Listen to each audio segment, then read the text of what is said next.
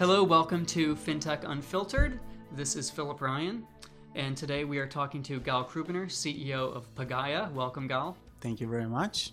For those who may not be aware of what you do, can you tell us from a high level what is Pagaya up to? Sure. So I think the best way to describe Pagaya is looking on asset management, and we really try to redefine the space of how we are approaching the understanding of risk. So we have developed very unique AI capabilities in order to assess risk in a different level. We're focusing on fixed income only because we feel that computers got into stocks, like I guess in the early 90s, and it's already overdone there. But no one really took the question of how fixed income is being priced and tried to run it through very sophisticated models. So we are trying to take, I would say, the era of regression and giving it a new way of looking at that, and that's really the more sophisticated AI and deep learning type of algorithms. And so who are you doing this on behalf of? Who are your customers?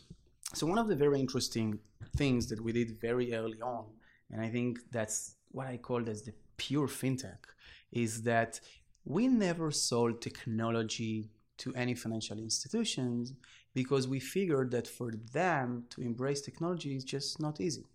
Therefore, we went to offer them a financial instrument. So therefore, our product is a financial investment, and the clients are anywhere from pension funds, insurance companies, banks that are trying to find better ways of investing.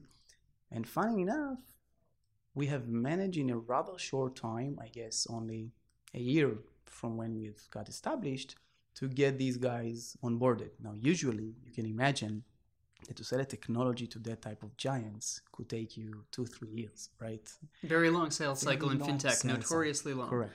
So we try to approach the way of let's ask the question of what they use to consume. What is the regular way for them to buy products? And we change our proposition into the very easy and fast way for them to so-called buy it. And that's why I like it as a pure fintech, because we really took the technology and we created a wrapper around it, which is the fin, to be able to deliver it on a very easy and kind of seamless solution to the different institutions around the world. Yeah, because we had coffee maybe a year ago or so, and you were just starting out. I think since then you've raised $200 million, something like that. Yes. So yes, that's correct. A lot happened since. So I think today we're managing something around $350 million. We have started officially the first fund that we did launched in October 2016. So it's like only 2 years running from the first $250,000 ticket from a wealthy guy in Israel and up until managing today tickets of $40 and $50 million for institutional clients. To that, we just closed an equity round for the company of $14 million. Harvey Golub was the one who led the round. He was the ex-CEO of Amex and AIG, so he has endless amount of knowledge in finance. Yep. And we're learning every day when we are with him. And together with him, Oak HCFT, which again have a very good focus on more, I would say, hardcore financial solutions driven by technology. So Trisha and Annie and Matt, very strong team that brings us a lot of expertise to the table, and alongside with them some other institutional clients who wanted to join. So yeah, that's pretty much, I think, since we last time met. Yes. That's the big. And you've been busy too. So what's your average day like? I know you're always hopping on planes and flying off to somewhere or other. Yeah, fortunately. But to be honest, I think I rather like it than other people. Like, it's okay, but even for that, you have a point where you're saying that's enough. Usually, I think my day-to-day job is being kind of divided by 3 main sectors. So the main one still chasing after new clients and spreading the word of how AI is a better way for managing fixed income assets. So meeting a lot of institutional clients across the US and around the world. The other part would be figuring more partnerships and enabling other ways to deploy our technology. So if you call it going into new asset classes such as auto loans, I just traveled to a very interesting Texas area, which they are the producer of that loans, Right. not theoretically, practically. So a lot of partnerships, development, business development, stuff like that. And the third pillar is managing what we have. So we have already a lot of clients, a lot of funds, a lot of activity, almost 40 employees. So the third part, 2 offices, New York, Israel. So the third pillar, I would say, is managing the internal stuff and making sure everything, there is something about asset management which is very on the spot. So you need to make sure you're doing the right thing, not just once a year, but every day. So I think that's the third and most, I would call it specific. Right. That sounds busy. So asset management, people describe it as one of the most vulnerable areas to disruption by AI, which I think you provide evidence of. What is the future of this? Do humans have a role in this at all? So it's a great question, and I think that we can observe other type of changes that happen with AI and understand where it's leading us to. Anywhere from what I said before, equities trading, which the employees, so to speak, moved from traders, portfolio managers, and other fundamental analysis to computer science programmers, to physicians and mathematicians and some other things. So I think will be a shift of the type of employees in that industry. And you can see the same in driverless cars. So back in the days, it was all about drivers, right? Today, it's more about how we develop the computer who will do it alone. So I think the same type of change we're gonna see in asset management. And interestingly enough, on the credit side, the same type of employees or people that worked there 40 years ago are the same ones today. Mm. And I think that... Have their jobs changed significantly? No. Almost nothing has changed. They're still looking on balance sheets and on income statements and stuff like that. It's amazing. And you think about an equity trader, like if you will ask a Wall Street guy, how many equity traders he knew in the 90s and how many know now? The answer is almost 0 today, right? Now, how many portfolio managers or traders in fixed income around the world? Still a bunch of them. These type of areas are very valuable because they are still 40 years behind other places. And the solutions are coming, you think, that are going to disrupt this? The big disruption that managed to move that in the past, and maybe will do that in the future, is when the type of, I would call it marketplaces for trading, is becoming electronically traded. So it's starting to happen. It happened a lot in consumer credit in the US. Everything is almost electronically, auto loans, etc. And the question is when it will start happening in high-yield bonds, senior loans, and other asset classes. I think, as always, it will start slowly and then explode, right? So it's just like you need to see the very small starting points, and then it's like... I think a lot of people would be surprised that some of these major, like high dollar loans and all these things are traded in very antiquated ways. And the higher up you go and the more rarefied levels of finance, the more primitive some of the technology uses. A senior loan today to trade in the US, still with fax machine, and it's T plus 24. Wow. So it takes 24 days to settle that things. Now, I think there is a place where potentially it will happen before even the senior loans and the very high traded bonds, where AI, I think, is going to have a lot of impact. And again, mainly because a lot of money, VC money, is being dropped there. Real estate. So if you look on what Matt Harris is doing from Bain, he targeted real estate as one of the most interesting areas where things can move from the very slow, paper discussion, mortgages, to something which is more electronically approval, and people are changing that type of of processes. And when these processes are being changed, it allows us as the backdoor of the call it the ones who are providing the liquidity for that, to be able to look on it on ways that was not being able to look on it before. Right. And that's where I think AI and investing is going to have a lot of change. So we are kind of, think about us as a predators who are looking to see where there is a new world that data is becoming the most interesting part and not just the access. And then we're after that and trying to squeeze the most data and capabilities from it.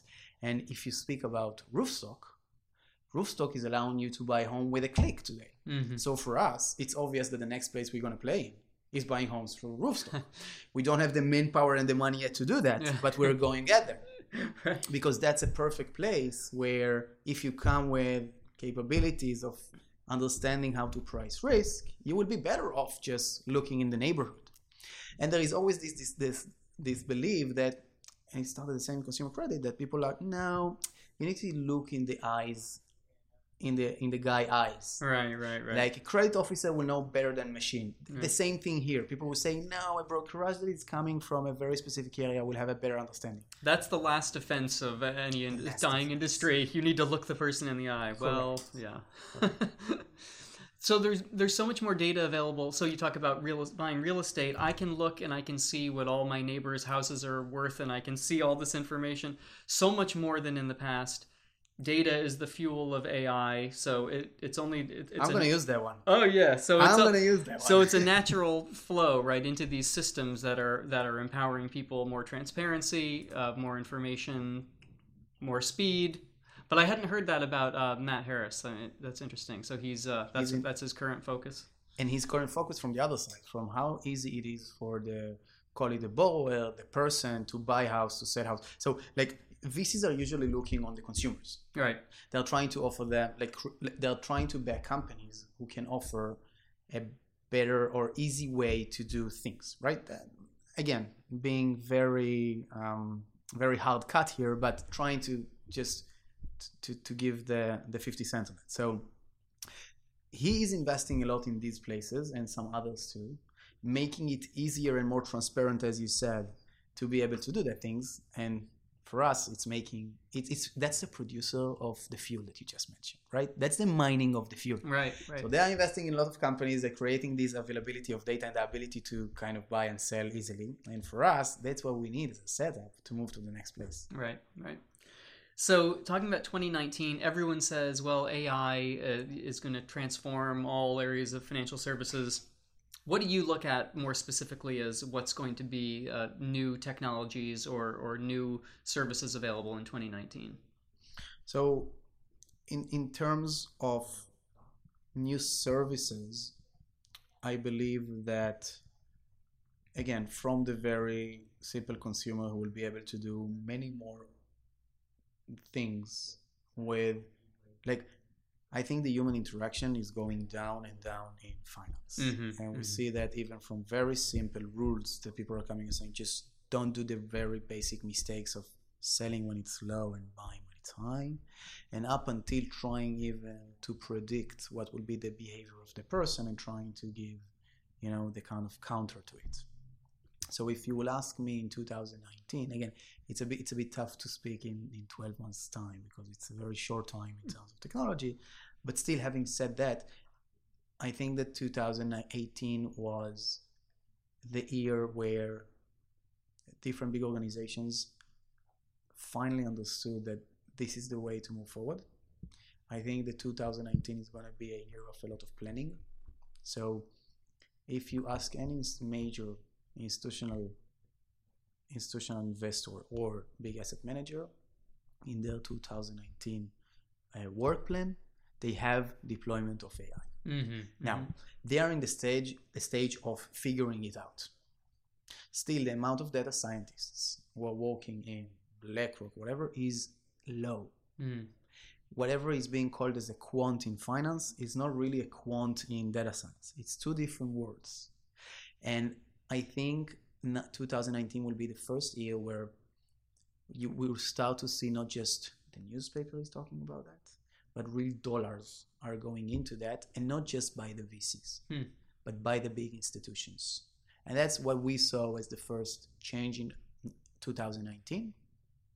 Sorry, 18. And we think it's going to become more, actionable in 2019. Right. On the consumer side, I thought 2018 was a year of erosion of trust in the tech companies, right? Facebook obviously is a flaming plane crash.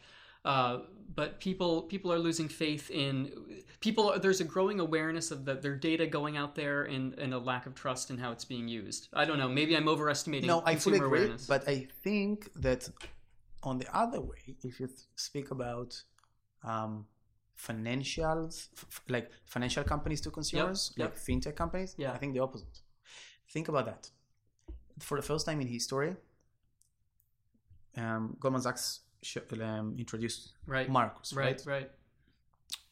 They got billions of dollars from different people in the US. Now, if you will ask someone 10 years ago, and you will tell him you will put money in a place where you cannot speak with a person, it's only electronically available, and so on and so forth, he will tell you, no way, right? And Robinhood is another example, a great example for that. And it's Goldman Sachs, right? 10 years ago, people hated Goldman Sachs. Correct. So I think that I fully agree with you on the social media and the very, call it, more data-driven kind of companies for that things. But in pure finance, I think the opposite. I think people start to believe that, yes, maybe computer can do better than the people. Like, in our age, people don't want to speak with the banker. We don't want to speak with the banker, right? So I think like the understanding that you can have a trust not just between people, but between people and machines is starting to be created in finance more than everywhere. That's a really interesting observation. I always quote this guy, Gene Pranger, who was one of the pioneers of video banking. So he created this service where you could choose any means of interacting with your banker. He said 99% of people choose text when it comes down to it. Crazy. Everyone loves to text. So what about these crazy markets? How do you make sense of what's going on every day? I'm scared to look at the Dow Jones every day. So disclaimer here, I'm super happy. So I'm biased. And I will explain a bit why. When everything is so nice and you can just, whatever smart or so-called stupid money, is just putting it in S&P and creating 8% a year. Gently rising. That's good for the dumb money. There is a big question of why you need anyone in finance management, right? In asset management. Now, this is a great reminder for me that there is much more into finance than just buying a passive ETF in S&P 500, right? Or buying all the, you cannot imagine how many good friends I had in Israel who were working in the tech scene who was like, I'm super bullish about Facebook, Netflix, etc. I'm going to buy all of them and just wait. And now they see minus 40. They're just selling because they're so feared, right? Right. So for us is some way positive, I have to admit. And sorry about that. For all the people who got 30% less in their bank account. Having said that, I would say that I think more than AI and the solutions to that is starting to look on more niche markets. Mm-hmm. So I think the very, call it easy rallies of stocks, longer duration, liquidity premium, and the very basic ways of investor to get more of his money was done in the last 5 years. And I think that allocators of capital will be observed very carefully and being kind of ranked in these days, because the one who will do just the same will do the market and maybe will have the same upside that they had and the same downside coming forward, and volatility is here to stay. I truly believe it. I think that the one who will have guts and will start to ask the question of how we are reducing volatility while keeping the same ability to create the upside, these are going to be the winners. And what we're seeing is that since everything started, call it 2-3 months ago, the demand for our product, for niche markets, for consumer credit, for auto loans, for others, is becoming more and more like dominant in this space of the institutional clients. Mm-hmm. So they are looking to find, their biggest problem is that they need to deploy money, and they have new money coming in every day. And the one who are taking the approach of let's try to find new places to put the money where we believe it's not super correlated to the very overall markets, I think the one who's going to be the winners. Right. So is AI better able to handle volatile markets than Correct. humans?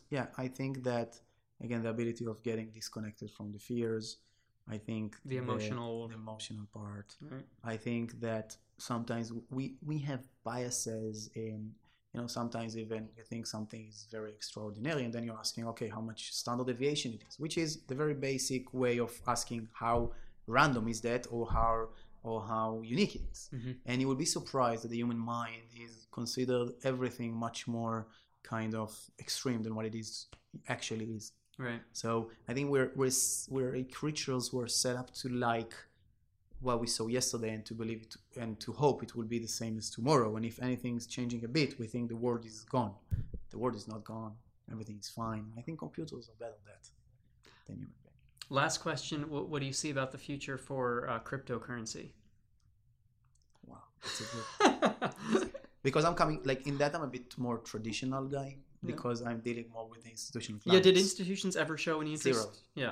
Zero. Yeah. That's like, I think that this is one of the great examples of how media and ability to influence the audience is pushing things to places which are irrational.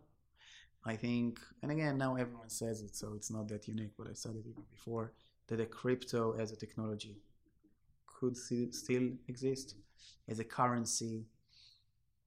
It's bigger than that. It's countries, it's central banks. It's like people think that money is a driver of a buy and sell of a cup of coffee.